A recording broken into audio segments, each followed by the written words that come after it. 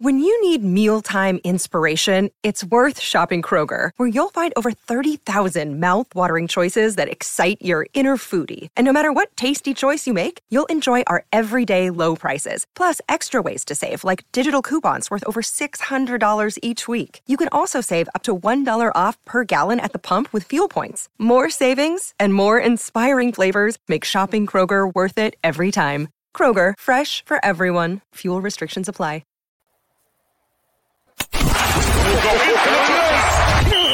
This is the MD's Fantasy Football Show with Dan Mater, giving you the X's and O's of all things fantasy.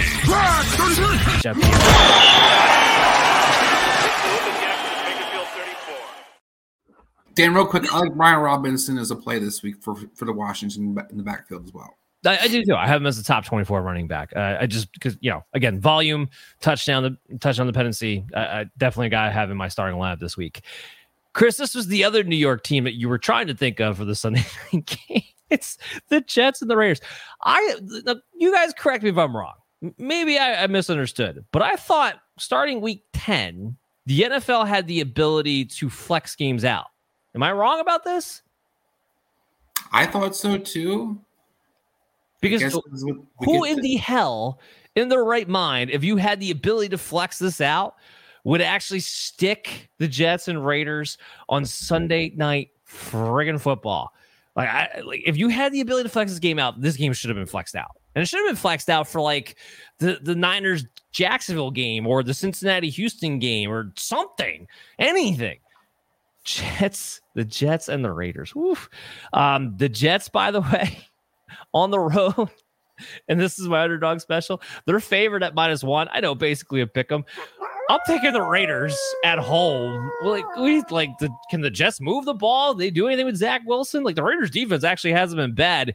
You want to talk about a team that looked like they had the weight of the world off of their shoulders last week. Holy crap. They were celebrating like they won the Super Bowl with Josh McDaniels out of the freaking building. That was amazing.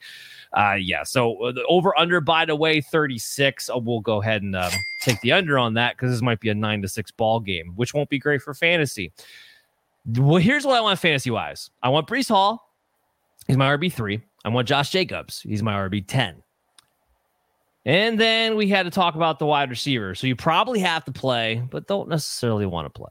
So we got Devontae Adams here. Chris, I know you're a fellow Devontae Adams owner, so I'm going to give this one to you, and then I'll talk to Adam about Garrett Wilson in a second. But ECR's got him at wide receiver 17. I got him at wide receiver 24. 24 for Devontae Adams. Now, that still means he's a starting wide receiver 2, technically speaking. But I'm not going to have any confidence in this. The Jets are the number 1 defense against wide receivers. And yes, Adams has had a 31% target share with Aiden O'Connell. 31% target share for the year. Frankly, it hasn't really mattered who the quarterback is. Hasn't really amounted to much. And he hasn't finished inside the top 24 since week 4. So why is he wide receiver 17 in ECR? I think it's more a hope that he could do something, but I think you look at this Jets matchup, like he alluded to, it's been terrible. I'm not so worried about Devontae Adams, I'm worried about the quarterback play. I mean, the quarterbacks have been in a situation that quarterbacks don't complete passes. We've seen great star quarterbacks look average versus run defense or versus Jets defense.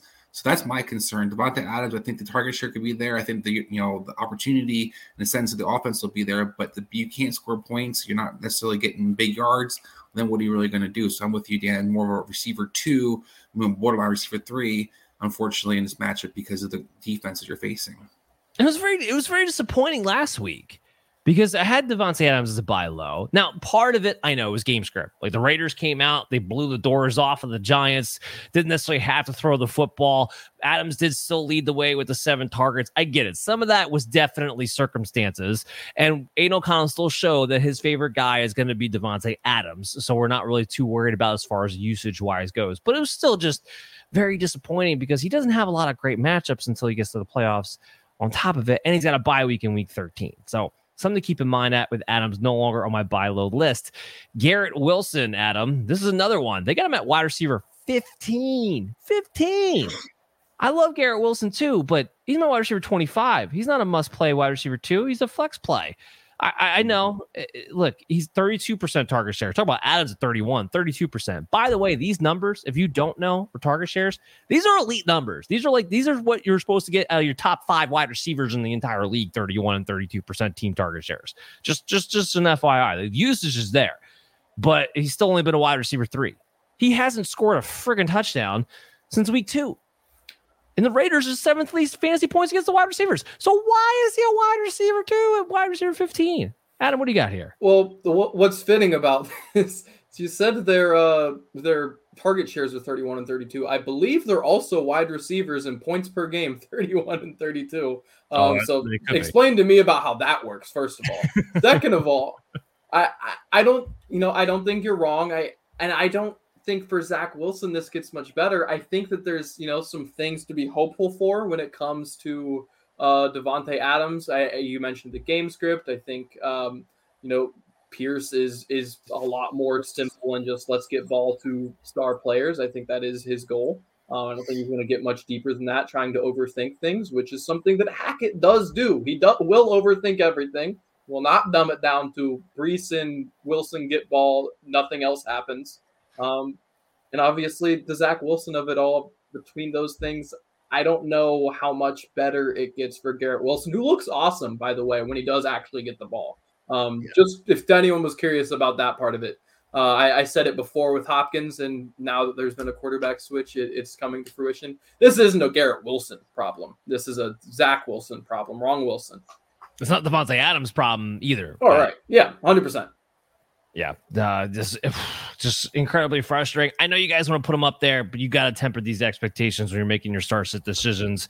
If not just for these spots, and I've talked about this before, for other places in your lineup where maybe you have to decide if you need a floor or an upswing type of play elsewhere based on your expectations of what you have in your lineup. That's why you need these rankings, you need these projections to be within a reasonable realm and not over-projecting potential in thinking that you have more than what you got. So I've talked about that before in the past.